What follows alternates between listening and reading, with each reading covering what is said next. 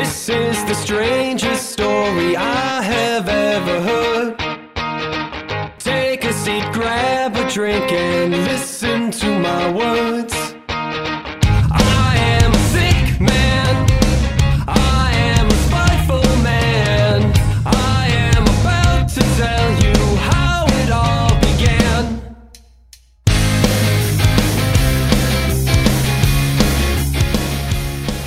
Hey there! Welcome to First, a podcast where two buds talk trash about how their favorite shows begin.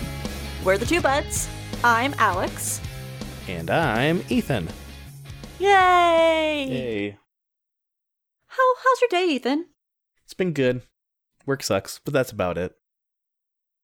I think I wasted all of our early banter before we hit record. So let's just hop right into it, because I am so excited for this episode. I know you are. I made you watch. I made you watch two shows, which is a first, right? Yep. But it's because they're super duper short. You basically maybe watch two half shows. Yeah. Equivocally. Makes one whole. I made you watch, I'll say the first one, you say the second one. I made you watch Harvey Birdman. Yep. And then also Frisky Dingo. Yeah. Yeah. Both classic Adult Swim TV shows that only lasted 10 minutes apiece, practically. 10 or 15 minutes apiece. I think that's such a genius way of formatting a show. Just the little filler of, most comedies are only 22 minutes on our channel, so let's do a little midnight filler. Boom, done, pow. Don't need those 10-minute infomercials when you've got a 10-minute episode to watch. Robot Chicken. Wasn't Too Many Cooks, just a 10-minute. It was just like a weird special, yeah. I think actually the way they did it, Too Many Cooks was actually like closer to 15 or 20 minutes long. So long. The way they did it. It's so long. That's why it's Too Many Cooks, man. And that's a vintage meme, I guess, at this point. Yeah. But it's fine. I just realized that was an undergrad meme for me. Yeah. I don't think I was introduced into, I heard about Too Many Cooks, but I don't think I honestly heard it or watched it until maybe 5 years after it was a thing. So it was like actually having an aged wine in your closet. I just haven't ever taken this out. So I guess we're having a party tonight. So we might as well pop the cork on this and see how it aged. Did it age well?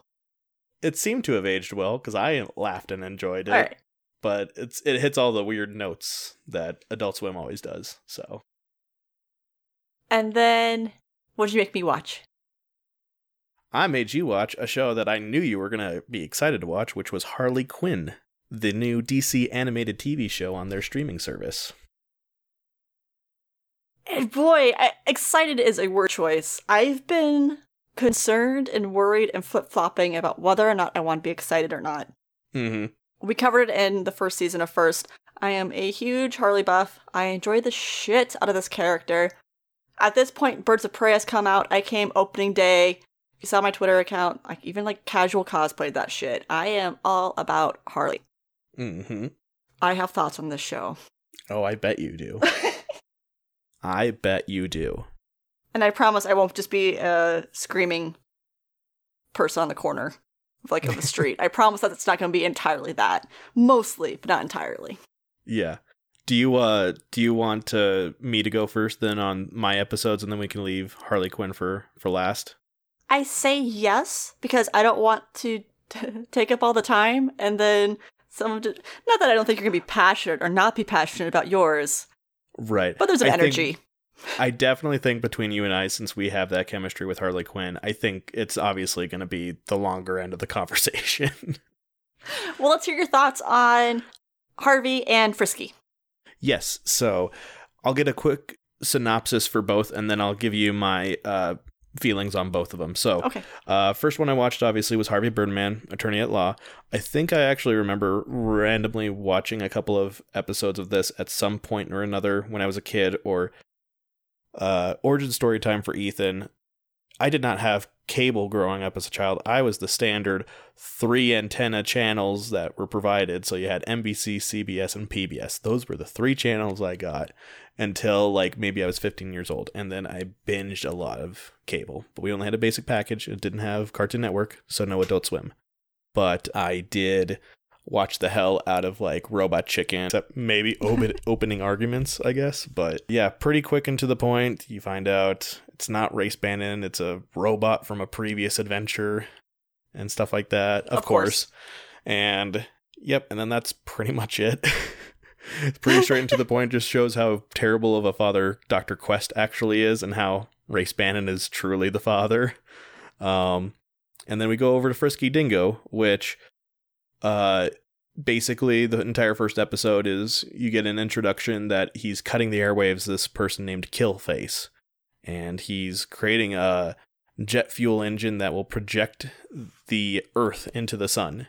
And so he's sending this out to everyone, but it turns out this is just a recording for the TV advertisement that it's going to be.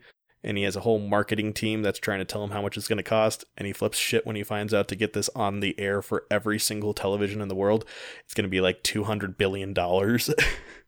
And all of that money obviously went into constructing the engine. So it's very much, and it's a lot of the same people that obviously do Archer. So Lucky Yates is involved with this. So it's kind of prologue Archer almost. And the way they deal with problems, like he ends up using postcards because the for the budget that he has, postcards will work. And Killface does the best line that I absolutely loved in that episode was, I'm hearing it talks about how a rapper, he can't go 5 minutes without seeing him on TV, and yet here he is reduced to using Post-it cards, the dry hump of marketing. And I was just like, oh god, that's so true. And pretty much it'll only get like a 1% turnout, so that's only like 100,000 people. But it's too perfect. There's a lot of little ips and quirks there. Obviously, you can tell Killface is a deadly person because soon enough he kills one of the twin film directors for talking shit to him, and uses his body as a puppeteer at them, just like, hey guys. And so he's making all the terrible, like, oh, came back from the doctor, I have termites, but it's an actual live human body that he's puppeteering. And he tries to drink a bottle of water and stuff. It's very Archer-based comedy, early Archer-based comedy, and it's perfect. But yeah, I think both of those shows did really well. There's an obvious reason they're only like 10, 11 minute long episodes. I did end up just watching an extra one just because, I mean, they're not too long of episodes, and they did really good with the other ones too. So yeah, I enjoyed them. They were pretty funny, obviously.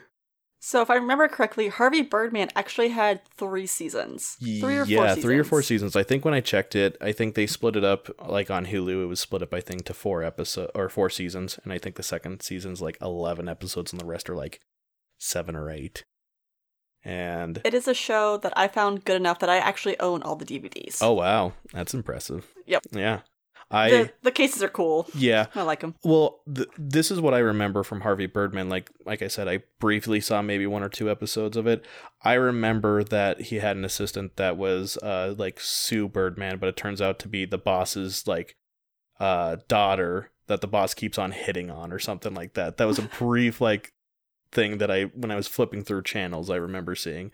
So I don't know where that is in the show, but from where I'm at so far, I'm like, oh, hey, they needed to add an extra cast other than just Avenger and Harvey Birdman. So I know they add Peanut, and he is a delight. Oh, good. He's so funny. So funny. Easily one of my favorite characters. Reminds me a bit of Clarence, a little bit of that mumble thing at times. Mm-hmm. It's very good humor. And what is like within an episode or 2 of him being premiered or introduced, it's like, ooh, I like your totalitarianism. I can't even say the word right. Totalitarianism. But like, ooh, I like it.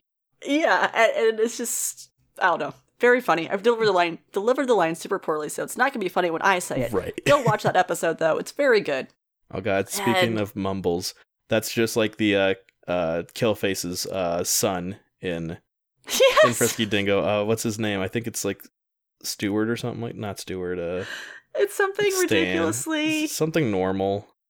Yeah, which we should comment on saying why it's so normal is because Killface and his son are like alien creatures. Like that's the best way to explain it. Like, yeah, Killface is naked, is white, is a skull basically. He's basically a Ken doll, a pale Ken doll with claw hands and claw feet.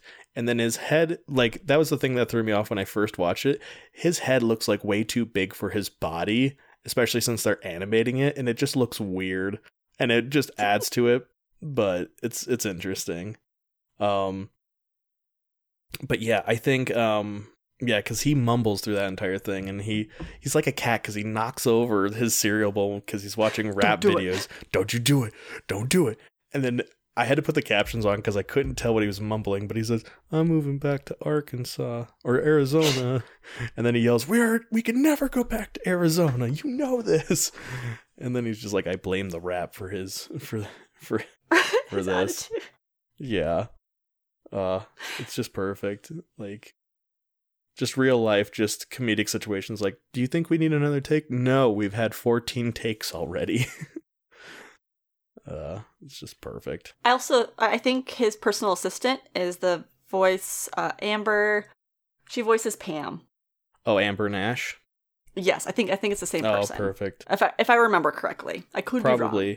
Yeah, I dug into it because obviously I think you knew to recommend this because I like Archer so much. Obviously, we both like Archer, and you knew it was going to be good content for me to watch, obviously. But yeah, I looked into it, and obviously it only had like 2 seasons, and there's just so much weird history behind it because it just kind of abruptly ended. They're like, well, we kind of got bankrupt with the original production company and stuff, so they just stopped.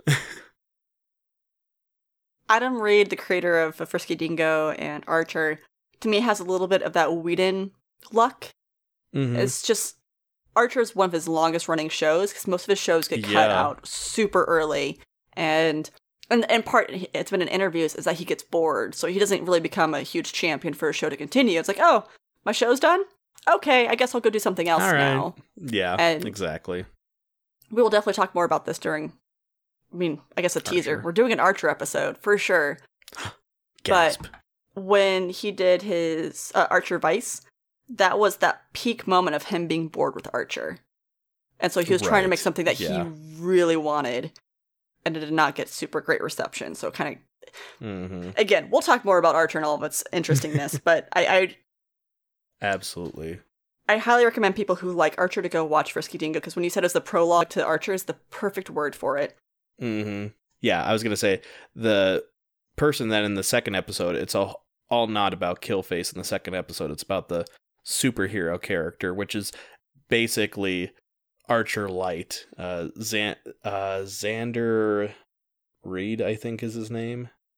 I'm not sure on the last name, but it's like Xander because he's like the superhero and he doesn't have a villain to fight, so he starts fighting Killface, and that's how he gets the word out. Because the end of the episode for the first Frisky Dingo episode is the postcard showing up at the mansion mailbox for Xander. So you're like, oh, he's like, who the hell would read this anyways? So just think about this. You're trying to mass produce a notification so you can create panic and destruction across the world, and you have to use fucking postcards to do it because you don't have you have budgetary constraints. What I would say about Xander is that he is way more of, I think, a commentary on Batman, where Archer's more of a commentary on James Bond, but they share so many similar traits. Like, look very similar, very handsome, dark hair, blue eyes, very much the, I'm rich, I'm good at what I do, I don't have to really, it's just a spoiled brat, essentially. Yeah. And Xander and Archer would be best friends. Oh no, they'd hate each other. Oh, they would hate each other. I don't know. I think they would be best friends because they have all the gadgets, and you know that Archer's a closeted nerd that would freak out at the idea of an actual superhero. I think that'd be that competition, though, and I think that would be the thing, is that they're too similar, and so they would keep trying. It would start out, the episode would start out with them being like, oh my gosh, same hat, best friends. And then something would happen where they start doing that passive-aggressive, no, I gotta be on top, no, I gotta be alpha, gotta be alpha, and then it would end with some kind of crazy Family Guy chicken fight, kind of situation, I think. Yeah. Xander would make a dig about, like, Archer's car or some shit like that, or, like, try to hit on, like, Lana or something like that. He'd be like, wait a minute, I don't like this. And then they'd start, like, competing about stupid stuff. Mm-hmm, mm-hmm. It'd be a good, 15-minute episode. Yeah. These shows really conquered the art of quick humor. Yeah. I think it's pretty obvious that I love me some quick, rapid banter. Some of my favorite things about any comedy is that they can shoot it at a pace that if I can go back and re-listen and learn something new from that conversation, you're doing something right, in my opinion. So in these really cramped episodes, they were fitting so much information. It's art form. Oh yeah. I love dry humor and wit, and these two little shows had it in spades. It's just too perfect how they did it. It's like, yes, Dr. Quest, and tell me about your boys. Yes, the boys. The blonde one, his name is, oh, come on, Benton, you had this. Come on. Doesn't even know his biological son's name. And Haji's, he gives his whole life story. He's like, I was at a Indian caste and I came over and I got caffeinated American drinks. I owe Dr. Benton everything. And he keeps on saying that line until Harvey Birdman just like stares him down. It's like, I'll shut up now. I'll shut up now. And like Harvey isn't a bad lawyer necessarily. He's just kind of overwhelmed a little bit. I think Harvey Birdman as a lawyer reminds me of Space Ghost as a TV host. Mm-hmm. Very similar vibes in that sense of like they're not bad at what they do, just a little awkward. Did you ever actually watch any of like the actual Birdman cartoon show? No, I didn't. Oh my god, that like just seeing them in two different likes like that, it's amazing because in the original Birdman show, his power derives from the sun. So he kind of has that Superman vibe, but even more because he shoots like sunbeams out of his fists, and so they have that whole fight with Volturo, which is an actual rival from the Harvey Birdman or from the Birdman TV show. So it's perfect that they're opposing lawyers and stuff like that. But I'll tell you what, like, it's just great to see that stuff there. I was just like, oh man, because I watched it and I was like, I can't see actual Birdman having this issue, like, being as a lawyer, because he's a lot more noble. And here, like, the first, like, 2 minutes of it is him just bored because he's just writing diction on the day because he doesn't have any cases or anything. And then he doesn't even get a whole lot of information. He's just like, I'll take the case. It's like, dude. Just to do anything. Yeah, dear God. Yeah. He's like, please, give me something to do. Oh, and I loved it, too. There was a joke in there. The secretary calls into his office when he's with his clients, and he's like, oh, the ornithologist called back. The test results were negative, and he's just whispering, thank you. Because he's a Birdman, so where do you go to check on, like, health stuff as a doctor? I was like, oh, he had a bender the other night. Had a test for that. I wish I'd seen the original show, because I'm sure I would appreciate it more. But I think it was, again, well written enough that without seeing all that, like context clues, it worked for me in that, I could tell that was his main nemesis in the real show. Like, obviously it would be. The whole, like, from what I saw from the 2 episodes that I watched, it's obviously, definitely Hanna-Barbera characters, but, like, in that dry, like, real-world humor. Because the second one deals with Apache Chief, which, again, not a great like name, but he was from the original Justice Friends Hanna-Barbera show they had. And just seeing him in like an adult like light, they're referring to his superpower of growing as like, impotence and stuff like that. Mm-hmm. It's just too perfect. I can't get big. There's an episode at some point with the Scooby Gang. Oh, God. Scooby and Shaggy get busted for smoking pot. That's really good. There's the Jetson family. Those are like the main ones that I can think of right off the top of my head. It's a funny show. If you have Hulu, which I think is where most of them are right now, highly recommend. Yeah. Good way to just kind of bust out some funny in the morning or while you're cooking. I love Rick and Morty, and obviously everyone that watches Adult Swim loves Rick and Morty pretty much, and they try to make sense that Rick and Morty is such an intelligent show to watch, which but have you been sleeping on these shows? These were great shows that had just the wit and wry humor to like be quote unquote intelligent or for smart people, quote unquote. I think some of these shows, too, were going on about the same time as, like, Aqua Teen and Hunger Force. Mm-hmm. And C-Lab. They fit right on that cusp of line where I feel like Cartoon Network is definitely appealing to stoners. Mm-hmm. I don't say that like in a bad, negative way, just that I know I really appreciate stoner humor. Mm-hmm. Usually when someone shows me this thing that's like, oh yeah, here's this wackadoodle show I saw when I was high, like, I'll enjoy the shit out of it. Just because I think it's not like okay, I can laugh at pot humor without smoking. It's not that. It's just I know that's a genre of humor I thoroughly enjoy. Mm-hmm. And it's a different type of animation, kind of when you have that sense too, because obviously all that Adult Swim stuff, it wasn't like very smooth animation. It was standard, kind of like we have these quick like cuts of animation of this image, and we just quickly move it along, and it just kind of almost puts itself rather than a seamless transition, just because they needed to get it out there real quickly, and it was short, so they're not going to spend too much time making it look like, you know, an anime or something like that, or like, you know, a smooth like Disney cartoon or something like that. And there's something to say too, as far as technology goes. I think anymore we have more advanced technology, even for lower budgeted shows. So if you're looking at a low budget show of 2020, it's still probably going to have better animation than a low budget show of early 2000s, just because we have advanced, right? So naturally. Well, I mean, Adobe's come so far, and we can make so many animations through Adobe or other software programs like that, let alone what professional media outlets were trying to use at the time too. So we probably have like the downgraded version of what they had back in the day, based off of Reflection. It's crazy. I think the weird, janky animation definitely adds to the charm of the show. Mm-hmm. Particularly like in Frisky Dingo, where you could tell it's just like this weird 2D flat movement animation. You can tell they're like actually just animating individual hinges, the way their like legs and arms are moving, or like their jawline is, and you're just like, I don't know how I feel about this. So good. Well, I'm really glad that you enjoyed the shows. Should we do a group ranking, or do you want to rank each one individually? I'll kind of just break it down individually for them. Overall, though, I think both did an excellent job. I think in my sense of humor, and just because I think it dug a little bit more to like the nostalgia of the shows they were making fun of, I think Harvey Birdman did a little bit of a better job, just because it had a little bit, I think, to kind of bounce off of, that it wasn't its own original idea per se, but it's using all these, you know, backup characters or cast.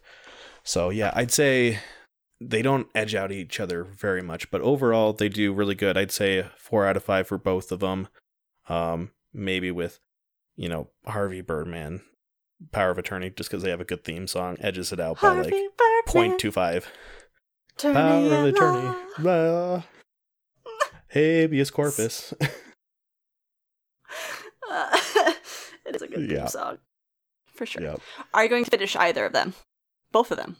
I mean, I guess we didn't mention it. Frisky Dingo only has like 2 seasons, or maybe I did.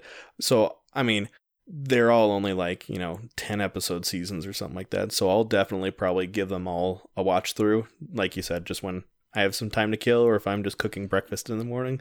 Probably a good show to put on to start off my day or something like that, to get a good chuckle. Well, I'm excited to hear how far you get by the time we're done with the second season of First. Absolutely. Yeah, it'll be good. And now, what about you, Alex? Shall we start the conversation on the show that you had to watch? Yes, I'm like screaming eternally right now to save our editor the issue. I just want to shriek for 5 minutes first. Very loudly. Let's just, well, without being very loudly, just give your like bullet point emotions and knee-jerk reactions before you even do a summary. Okay. I feel like I can summarize the show about as quickly as you did yours, because it's not complex. Mm-hmm. And because I can actually summarize it in one bullet point. It is yet another Joker breakup origin story. Mm-hmm. That's it. There's your episode. If you've read any of the comics, if you've watched Birds of Prey, if you've seen any kind of media where Harley is broken up with the Joker, boom, pow, you've seen the first episode. I'm so fucking sick of those, Ethan. So sick of them. I was sick of them when they first started coming out. I just want to be past this point. Mm-hmm. this is going to turn way more into me talking about the theory craft behind Harley than the actual show. So I'm going to try to get the show part done with. Yeah. It starts with Harley jumping onto a yacht. There are a bunch of rich people, and they're like, of course we did this the way we always do it, by fucking the poor. And I was like, oh, yeah, it's a good starting line. Harley jumps out. She's like, no, it's my fucking money. And this time, I just want to say, every time I say fuck and it's their dialogue, it's not just me being me cursing a lot. They say fuck almost every goddamn sentence. I came real close to starting a tally, and then I realized I'm not in the mood to tally that many fucks. They try so hard to be edgy and different and not your typical superhero show, because it's Harley and we get to be cursy, whatever. It gets old so damn quick. So fucking quick. As someone who curses all the time. Yep. And so she's threatening them, and they're like, oh, you're the Joker's girlfriend. Ah ha ha. We're not scared of you. And then turns out the guy who was like, fuck the poor, rips off his face, and there's the Joker. And it turns out it's a dual heist, but it's supposed to be Harley's thing. The Joker steals her light. Whatever. It happens. Batman comes, saves the day. Joker gets away. Gets Harley, takes her to see Gordon, which is weird. I must not have been paying enough attention already to understand why she was taken to Gordon instead of just right to jail. But they try to offer her a deal of, hey, if you tell us where the Joker is, you won't go to Arkham for life. And she's like, that's funny that you say life, because the Joker's definitely going to come get me. So don't worry about it. Like, I'm not going to say anything. Joker's definitely going to come for me. I just want to say, my favorite character in episode 1 is Gordon. I think they did such a good job of morphing that typology into what I really feel is just hot mess Gordon. Do you know who voices Gordon in this show? Who? Christopher Milani, who's Elliot Stabler in Law and Order, and he was also the cook from Wet Hot American Summer. I'm shaking my head. Both of those go right over my head. Dang. For those people that know, they know. They get it. Okay, yeah, all right. Yeah. I the character design of the half-tucked shirt and the coffee mug and the grizzled look, he has that low-key conspiracy theory look about him that I really appreciate. And it's kind of... He's just an exhausted cop. He's so tired and just wants the best still, but just doesn't want to do... Or maybe doesn't want to do the work isn't the right phrase. It's good. It is exactly what I imagined Gordon to be like. And it was also at this point that I realized a lot of these character types that we're seeing, I think it's supposed to be really from the perspective of Harley. It's not just the writers being clever of like, oh, let's just kind of goof off of these tropes. It's like, I really think this is how Harley sees Gordon. This is how Harley sees Batman and these other characters. And Batman's still pretty stereotypical Batman, and what I'd say is animated series Batman. When the Joker's getting away, she's like, oh, isn't the Joker so cute when he flees? No. Like, immediately, not even a second hesitation, just no. And is witty without being eccentric about his wittiness. It's that dry humor again, which I think they really nailed for the few lines that he has. And she goes to Arkham, and the Joker doesn't rescue her. She's saying for months and months, it ends up being a whole year, the Joker's gonna come get me. The Joker's gonna come get me. And everyone's sick of hearing this. There's Ivy, of course, trying to convince her, like the good gal pal she is. Like, nope, he doesn't love you. He hates you. You're gonna rot here. Someone, I believe it was the Riddler, ate an orange. So he ended up shitting an orange seed. And that was enough for Ivy to take over the Arkham with her plants. They break out. And this was something that I guess before I jump to what I appreciated, this is something, this is going to be a soft review of Birds of Prey, the very few things I didn't like about Birds of Prey, because if you haven't seen it, at this point, go buy it, go rent it, go enjoy it, because it was really good overall. But everyone seems to keep forgetting that in Harley canon, Ivy has given her some kind of fucking immunity to poisons. It is a thing, so that way she can quote-unquote play with Ivy, wink wink nudge nudge, but it also helps her being immune to Joker shit. So it's a thing. And so both Bop and this cartoon has a point where she gets poisoned, essentially, knockout gas. I'm like, that shouldn't fucking happen. So Ivy knocks her out, takes her back to her place. And then the part that I did like, and something it's nice to see in the cartoons since the animated series, is Harley just being goo-goo eyes over Joker still. And I love him so much, and he'll come around, I believe in it, it's bound to happen, and she'll start to believe it doesn't happen. and that maybe Ivy's onto something. Then she'll convince herself, like, no, he really does love me. And like that, I thought they did that really well. I think that was one of the strongest Harley scenes, was when she's trying to convince herself that the Joker still cares about her. And then she has this one-on-one session with herself because Ivy's like, hey, you're the only doctor that was able to get through to me. What would you say to you? And she like has this moment where she's talking to herself in a picture in a very Harley way. And like Ivy's like, are you talking to the picture right now? The picture tell her yes, and it's working, so leave us alone. Kind of change of message. It's like, all right, haha, very funny. And so she ends up diagnosing herself, and she's like, what would you say this person has? Oh yeah, abusive partner, codependency, which is super easy to fix. And that, as a mental health professional, I stopped again. I'm like, it's not easy to fix. I get what you're trying to say, like, oh yeah, anyone can do it. But she's a doctor. She knows it. I'm particularly sensitive to media when they portray it like that, even though it's supposed to be this funny show, is that a lot of people don't know how hard it is. They don't understand why people stay in abusive relationships. Oh, yeah. They don't understand how they can't just up and leave, and mostly because it's super, super fucking dangerous. Which, again, we see in this episode how hard it is for Harley to leave the Joker. And I think a lot of that gets pivoted on her and the, oh, look at her just falling back in love with him all the time. No, it's really hard for abuse victims to get out of those relationships.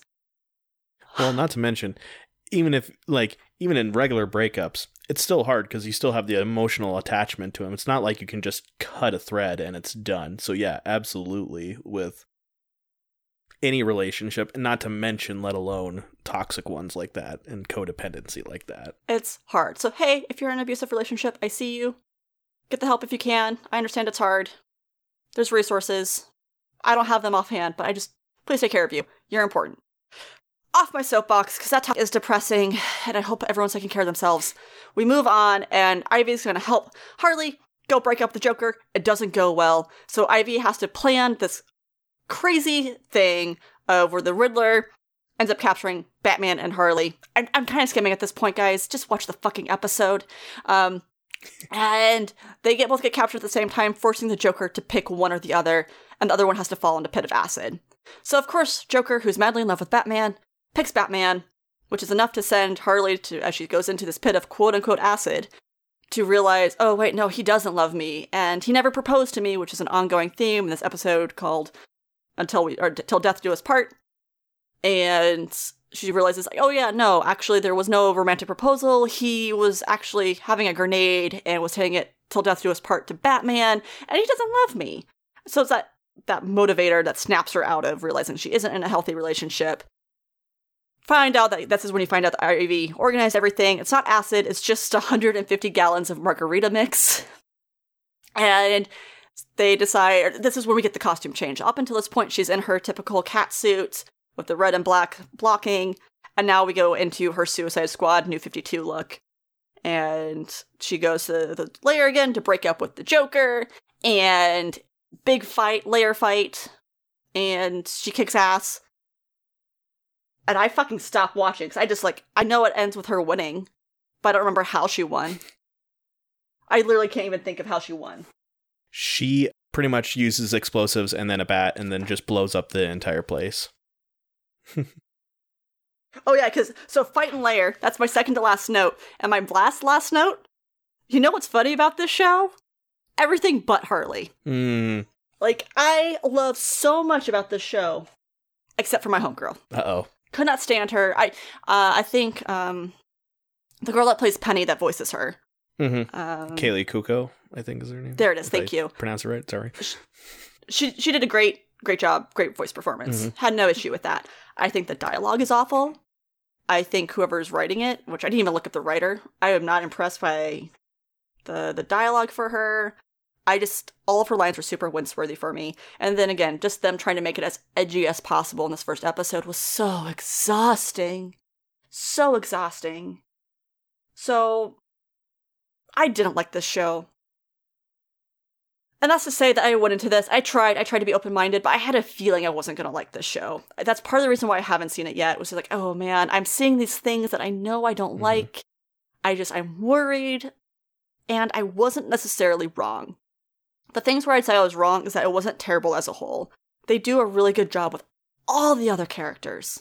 all the other characters are really good. Ivy has probably the best lines throughout consistently throughout the entire show. Batman's super good. Gordon, there's a point where like Gordon is just turning the bat signal on and off while he's waiting for Batman, and Batman shows up. He's like, I'm not playing with it. Like,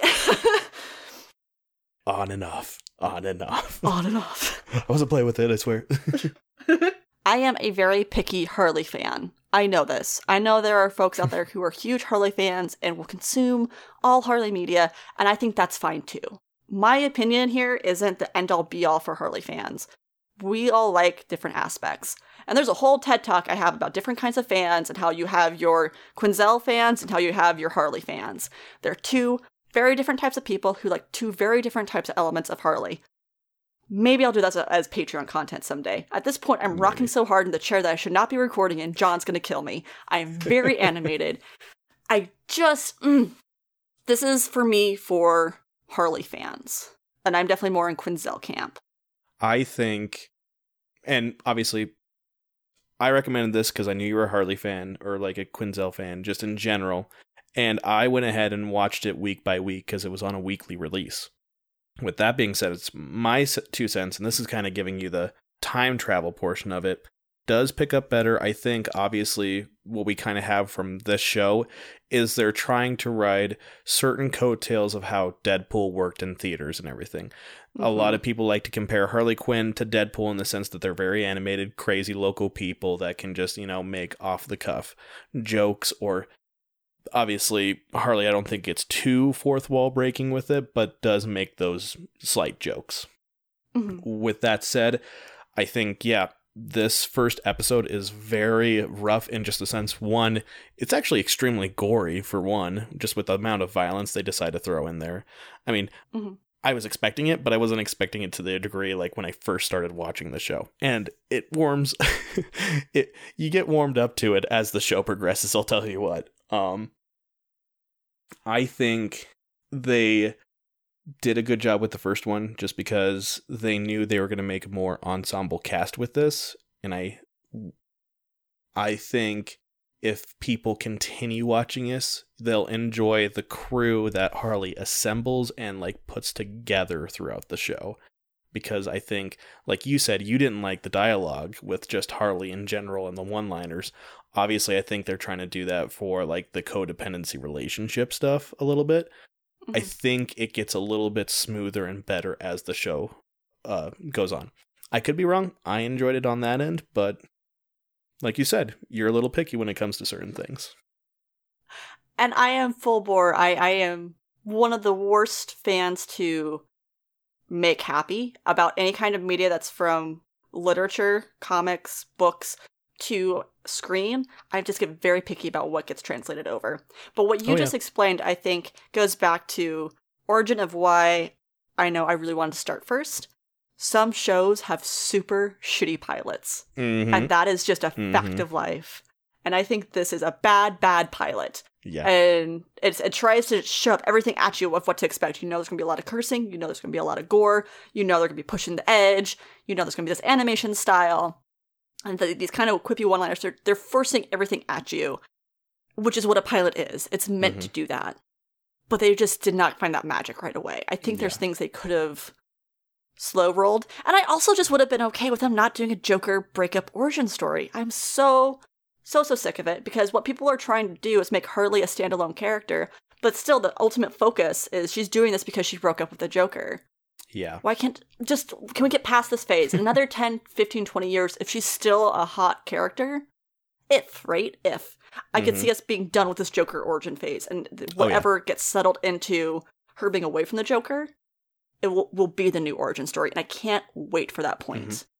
I will say, I mean, at this point, I've been picking up some more Harley Quinn comics lately, especially since they just did a reissue of Suicide Squad. She doesn't get a whole lot, obviously, in the first few issues that I've been reading so far, but I'm excited to see that, obviously, that's the whole thing, is everyone wants to just do the easy attachment, Joker's girlfriend or anything. At least in this point in the comics, she at least has some decent notoriety. Heck, I think I'm falling behind on a few things comic-wise, but apparently, from what I've seen in headlines, Harley Quinn's actually in the Justice League because she did a good thing at one point in time. So, hey, Joker was never on the Justice League from what I recall. So, I mean, she's got something going on with her life different from everyone else, so. And I think we started seeing that start up with Injustice, where it was Injustice 2, I think, where she started working with the good guys, because Harley's always out for Harley. She doesn't really care which side she's working on. And which, again, makes her very Deadpool, because Deadpool's a part of X-Men at some point. Yep, exactly. She is a very gray villain hero, and it's just kind of whatever is, rocking her boat at that time period. Yep. The other big comment I wanted to make, I think a big thing that comes into the Harley canon is her relationship with Ivy. And I know at some point in the show it gets more romantic.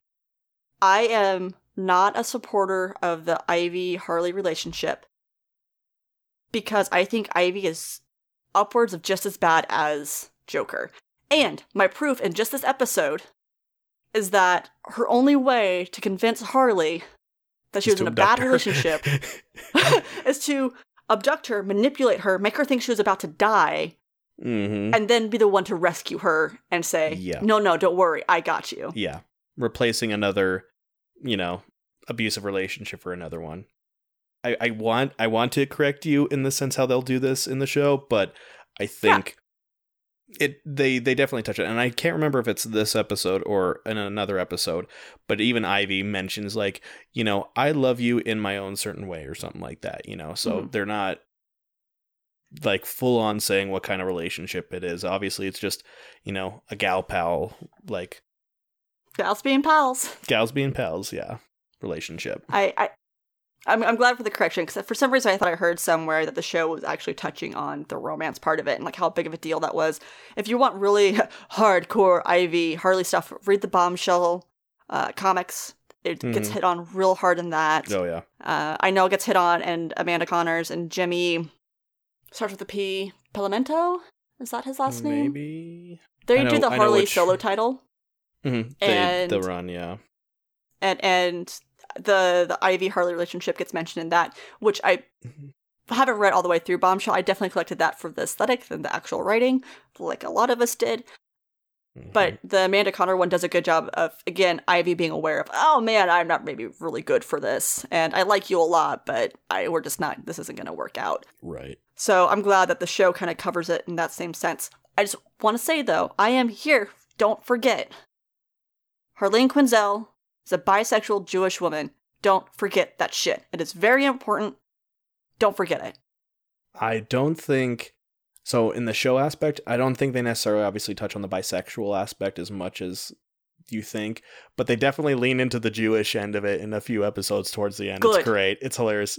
Without giving a whole lot away, she actually has a family dinner with her family from Bendenhurst. So nice. It's great. Nice. It's great. It's probably one of my favorite episodes because it's...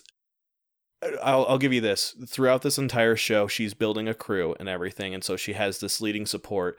Stuff happens, and she ends up going back to her family for moral and, emotional support.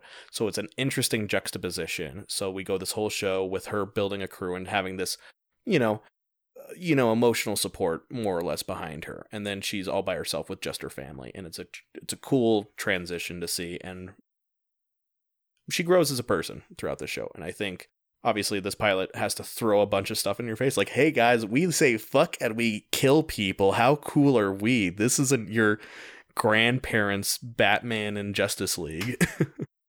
So they definitely... I like how you said that they go from the angle of Harley Quinn. Because you mentioning that, that takes a few things off my box. And I'm like, oh, yeah, that is very true. Because...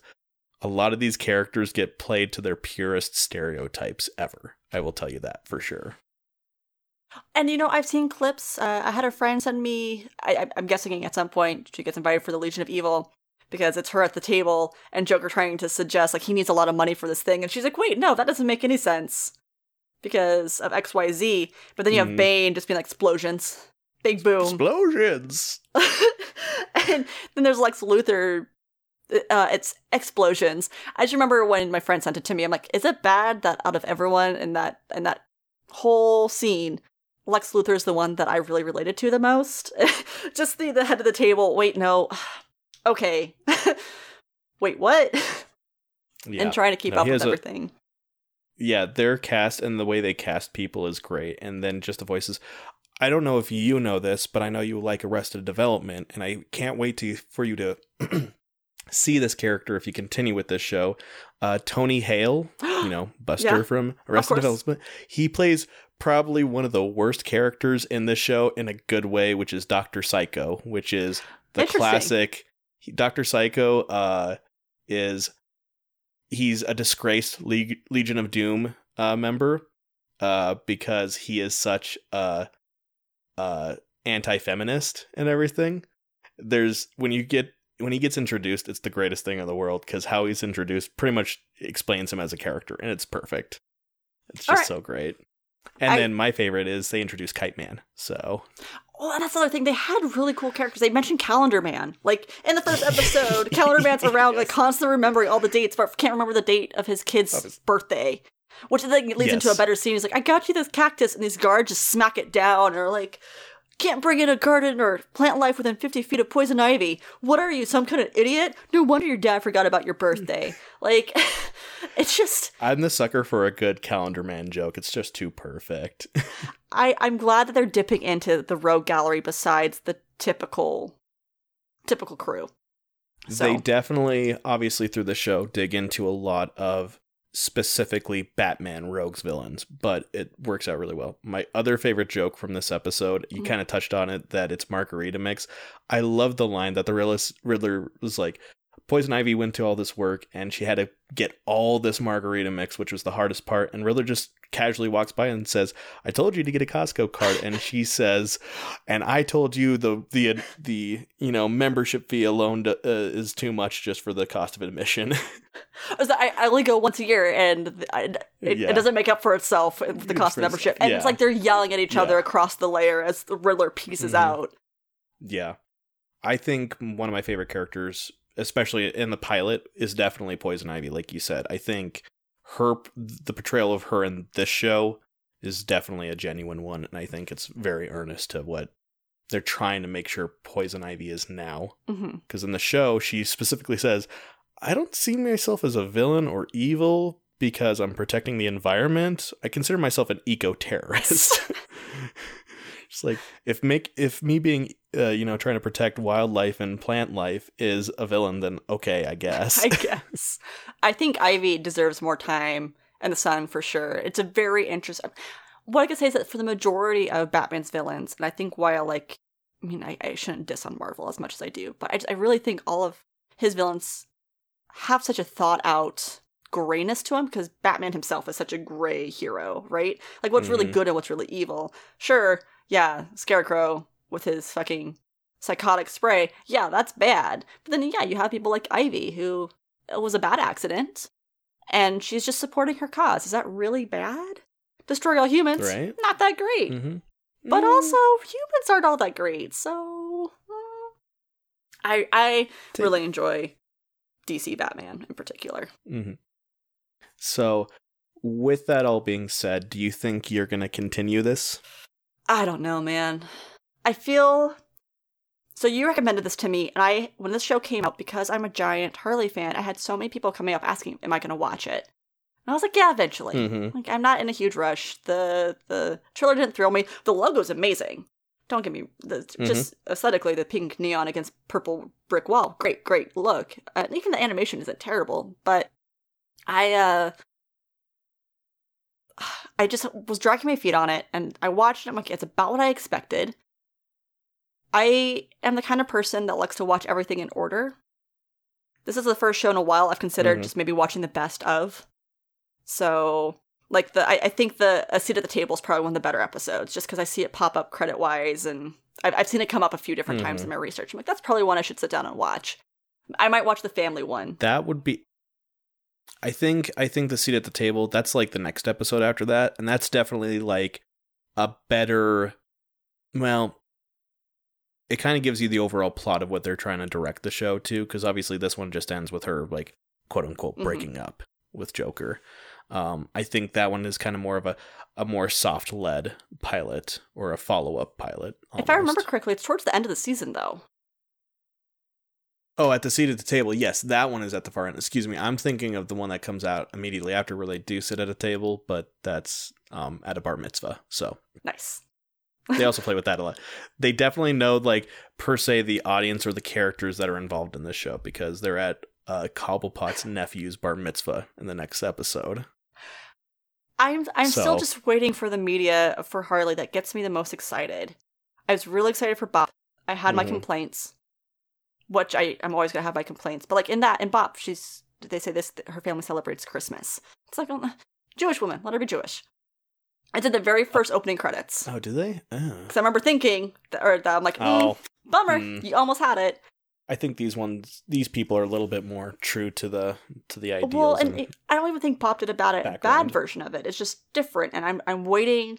And moreover, the stuff that they skip out on, like, okay, my big beef about them always forgetting that Ivy has given her some kind of immunity so that they can play, right? The context behind that's super icky. Sure, fine. But also, again, it explains so much about why she's able to hang out with Joker and Ivy all the time, because she doesn't have to worry about their side effects. It's kind of important.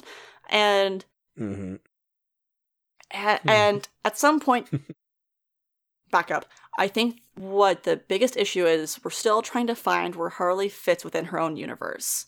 We're trying to see where she fits by herself. We're trying to see where she fits away from the Joker, with someone else, as a part of a team. And she's just in this really awkward growing pains phase. And if we don't do the thing as a geek community of being like, okay, she was the hot thing now, and now we're moving on, and just kind of dropping it, I think she really stands a chance to grow and be a unique character. Again, we could talk so much about my feelings about New 52 Suicide Squad and how that changed her as a character, and did it really change her? And her representation in the movies, animated or otherwise. I have a lot of thoughts on Harley. This isn't quite yet what I want from a Harley thing. I think Bop was much closer, because it has some of that risque elements without it being beat over your head. And yeah, they definitely play more into the violence of this Harley Quinn, for sure. There's fun moments and there's interesting moments. I could talk about the show all and try to like sell you on it even more, but if you've obviously got your opinions on it, I'm like, no, but you gotta. I'm one of those people that has to follow through on things, so it's like, but if someone's trying to convince me, I'll be like, fine, I'll watch it just to like appease the masses or something like that. I'll continue on with the show. But this one, I think, honestly, like you said, pilots are always, that's why the show exists, is pilots are always a difficult dig into a long, complex story. Yes. You could probably try to watch an episode or like hop around, but they actually, for the most part, it's actually like a character development show. So I feel like you maybe miss out on a few things here and there if you skip or go past episodes. The overall story doesn't really connect until like maybe the last 5. So you could skip around. So I guess comparison-wise, I have that feeling about It's Always Sunny. It's Always Sunny, first season, a little rough to watch. Yeah. Again, they're not quite in character yet, but it's really important to know where they start, so that way the jokes in seasons 3 through forever make more sense as to why that's happening. I need to reiterate, I really don't like jumping around episodes. The reason I feel comfortable doing it in Harley is because I am such a diehard fan that I feel like whatever character development's happened, I've heard about, read about, experienced already, because I don't think they're following too unique of a storyline. The last episode is really interesting, I'll tell you that. I didn't expect it. I suppose I don't want to say, like, I don't want to apologize for my opinions, because I have my opinions. I'm going to stick by them. And I hope you don't feel like I'm bullying you by any means. I am so glad there's people out there who like this show. Yeah. Everyone's allowed to like stuff, just like people are allowed to not like stuff, right? I think our relationship between you and I keep on forgetting, or I know you're such a big Harley fan, but I forget like how, like, per se, like you said, picky or maybe critical you are as a fan. So I'm like, oh, but they're doing all this, and you're like you're either hot or cold about it, but how could you be hot or cold about it? It's Harley Quinn. It's a thing. It's great. Because I am super diehard in the most obnoxious way possible. When you mentioned, like, okay, you follow through on things, that's good. That is so good. I am very much a light switch. And let's go back to Archer. When Vice happened, I didn't like it. So I stopped watching Archer Yeah. for a very long time. Yeah. And that's because I firmly believe if you don't like something, Dreamland. don't give those fuckers the money. Don't do it. Fair. That gives them more of a message of what it's happening. You don't just keep watching something because you've liked it before. It's a common psychological concept that you've already given so much, you must follow through. Don't do it. You don't have to. Gambler's fallacy. Yeah. Yeah. It's you don't gotta. And so, Ethan, I'm not sure if you know this. I'm kind of a busy person. I have a hobby or two. Yeah. Occasionally. I try. I try to keep busy. So I like to make sure that whatever I'm watching, I am enjoying, or whatever I'm reading, I am enjoying. I have no issue if a book's boring me. I'll quit halfway through and donate it because I have no interest in it. I have to say those really rarely happen. Me quitting something full on cold turkey is pretty rare. But I know, like, my parents hate talking movies with me. I know a lot of people hate talking shit with me because I am always the negative Nelly in the room, and I always have something mean to say about things. Again, there are good elements of the show. I just did not like it, which should not be a surprise to people who know that I'm just very picky. Yeah. I get it. Like, when I first started watching this show, I enjoy it for, like, the wit that they occasionally have, or those just like we said, the Calendar Man or the Costco jokes. Those are hilarious in my book. I love those just like quips that they put in there. Overall, like I said, I was kind of turned off like by the amount of gore and violence they decided to do right away, because I felt like they were trying to, keep up with like Deadpool or something like that. They're trying to, steal back the joke that they made of Deathstroke being Deadpool. Now Deadpool's Harley Quinn. Now Harley Quinn has a character that's a parody of Deadpool called Red Tool. And it's just like, okay, how many parodies of a parody can we make here before it loses its base form and stuff like that? So I definitely think they kind of have that issue with here. But like you said, it's kind of from her point of view on how all these characters do. And it's not necessarily a parody as much as a like pure form of the characters as you can be, like just the raw edge of it, and then they throw some other characters in there that I would think that they would be completely different, like King Shark. Man, he's a textbook nerd, yet he's just half shark. So interesting. If I continue to watch the show, it will be for the villains, which is for me a little ironic because that's why I like Batman. I don't really watch Batman for Batman. I watch it for the villains. And so here I am watching Harley for the villains. It seems something about the dynamic of a lot of these characters is like, yeah, this is an interesting character, but you have a lot of other cool things happening on around. So. I think, out of 3 Harley Diamonds, I would probably give it 1.5. 1.5 out of 3. 1.5. Because 1.5 is like, it's half of those 3, right? So maybe just 1 diamond. I can understand why people like it, even if I don't. Absolutely.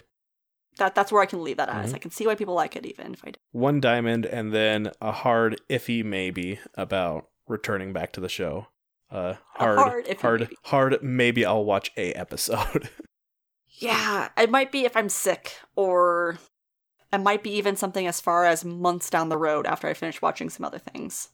That's fair. I mean, I'll let you know they apparently greenlit a 2nd season, and it's going to be coming back sooner than a year down the line, so heck, we might have that means they've season 2. Already had it planned. It's a 13 episode season, so I was like, okay, so you created 26 episodes, but you just split it into 2 seasons, because definitely, like, the way they leave it on the last episode, I'm like, where do we go from here? Like, without giving anything away, I'm like, everything's gone. Like, what did you do? What did you do? What did you do? Like, you just, and that's where I think, like, maybe 2nd season will be interesting, because they're going to do its own paradigm of some sort. I'm like, okay, this is interesting. You've got me peaked. I think it's interesting because I think it was Netflix that's really started originating the split seasons. Now they call them part 1, part 2. Yeah. So like Sabrina Teenage Witch does it. I think The Ranch does it. The Ranch was the first one to do it. I think even Voltron technically did it before. Well, I think Voltron and Ranch came out about the same time, but Voltron, they pretty much were like, oh, we still called them seasons, but they kind of like split like their last 3 seasons between, 4 parts and stuff like that. So they had like 6 episode seasons, and then like the next season was 12. It was weird. Which, I mean, you have to think cable TV technically did split seasons anyways. They would do their fall season, their spring season, and there'd like be a break in between. So it's not like a huge new phenomenon by any means. But I could see them planning like, okay, here's 26 episodes. Let's do a split. Let's end it in a way that if we don't get greenlit, it's fine. Mm-hmm. But if we get greenlit, we can pick right up. Yeah. Yep. Mm-hmm. Which it's smart in its own way. If you can always end on that last episode of that what if, but not enough of a what if that fans are mad. Yeah. For that like creative ingenuity to it. Yeah. There's a reason they go mid-season hiatus, because they're finishing recording the last back half of the episodes that they had scripts for, because by episode 4, they know whether or not they're going to keep it around for a whole season. Mm-hmm. Funny how that works. Weird. Planning. Producers, man. Marketing. Love weird. Oh, I feel better. I feel better now that I have that off my chest. To be honest, I mean, I thought it was going to be a little bit more exciting, but it's an interesting change of pace to see that criticalness of it. So you could more say exciting. What did you expect? I don't know. I just thought it was again. I think when I show you, I feel like I'm a Carney Barker when I talk Harley Quinn with you, because I'm like, get your Harley here. It's right over here. You gotta love it. Just like being that like terrible person. Just being that terrible person, like, hey, you want this Harley Quinn? Yeah, I know you do. I heard you like Harley Quinns. Jonesing for a Harley Quinn, like, just seeing you like as like, you got any more of them Harley Quinns over here? Just scratching your neck, waiting for your next fix. I know for a fact I'm going to watch the Titans TV show before I watch more Harley. Oh, that hurts my soul. And it's because I know I know it's terrible, but now that I know that Deathstroke is in the second season, I really need to fucking watch it, at least up till Deathstroke. Yeah, I'm kind of leaning that way because I like Deathstroke, and I just can't get over who they cast for Bruce Wayne. Not Batman, just Bruce Wayne in the second season. Because he does not look like a Bruce Wayne. They didn't even dye his hair or anything like that. It's just... he should have been Alfred more than anyone else. I was going to say, when I saw the trailer, I'm like, wait, that's not Alfred? 100% thought it was. Oh, no, that's not Alfred. Oh, I don't know. There's a reason. So, like how he said that I do follow through with things because I need to finish it. No, I stopped halfway through episode 6 of Titans, and then I never looked back. So bad. I never looked back. So that's the one show. And if you're saying you're going to do that, I'm just like, oh, more power to you. Just like... You're gonna be the person that's gonna be like, no, but you gotta keep going, Ethan. You just gotta just keep watching Titans until... No, I didn't even wait until they introduced, like, the next episode was when they introduced Wonder Girl, and I didn't stay for that. They were gonna introduce Cassandra, and I did not do that. Or no, Diana Troy. No, I think some of it too is just I have so much weight with Harley and background, and just there's a reason why I'm picky. And whereas Teen Titans, I don't. I liked the cartoon as a kid, and that's really my only experience. So I can handle trashy Teen Titans because I don't have an emotional weight to it. I mean, they at least gave a really... I'll say this. They introduce Jason Todd in, like, Titans, and as they portrayed him on the Titans TV show, it's like, yeah, I would have voted for him to be killed off in the comics, too.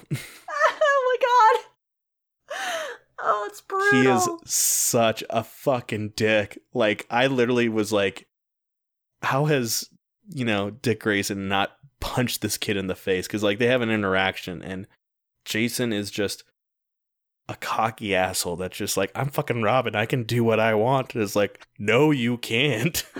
Well, I think this is, like, the third or fourth time, and that's saying something, because this is, like, episode 5, that we've brought up Teen Titans. So maybe we should stop talking about Teen Titans. But yeah, until it becomes like a Patreon exclusive or something like that, or you've got one of your goal checkpoints right there for like whatever programs we do in the future. Us watching Teen Titans. Have a live stream of Ethan watching Titans and watching his brain explode. Oh, that would just... Oh, God. Goodness. Just wait for me to, like, turn red and just yell into the microphone. Well, let's wrap this so our wonderful editor can go back to his life. Yes. It was a very cathartic episode, at least for me. I'm not sure how you feel afterwards. Do you need a smoke? I might. But thanks for sticking with us, dear listeners. And Yeah. Ethan, thank you for recommending the show and making me finally watch it. You're welcome. I hope you do continue it. I know I'm going to continue at least Harvey Birdman, so... But hey, if you have really strong opinions, you can always come talk to us. We have a Discord. There's a link in the description for that.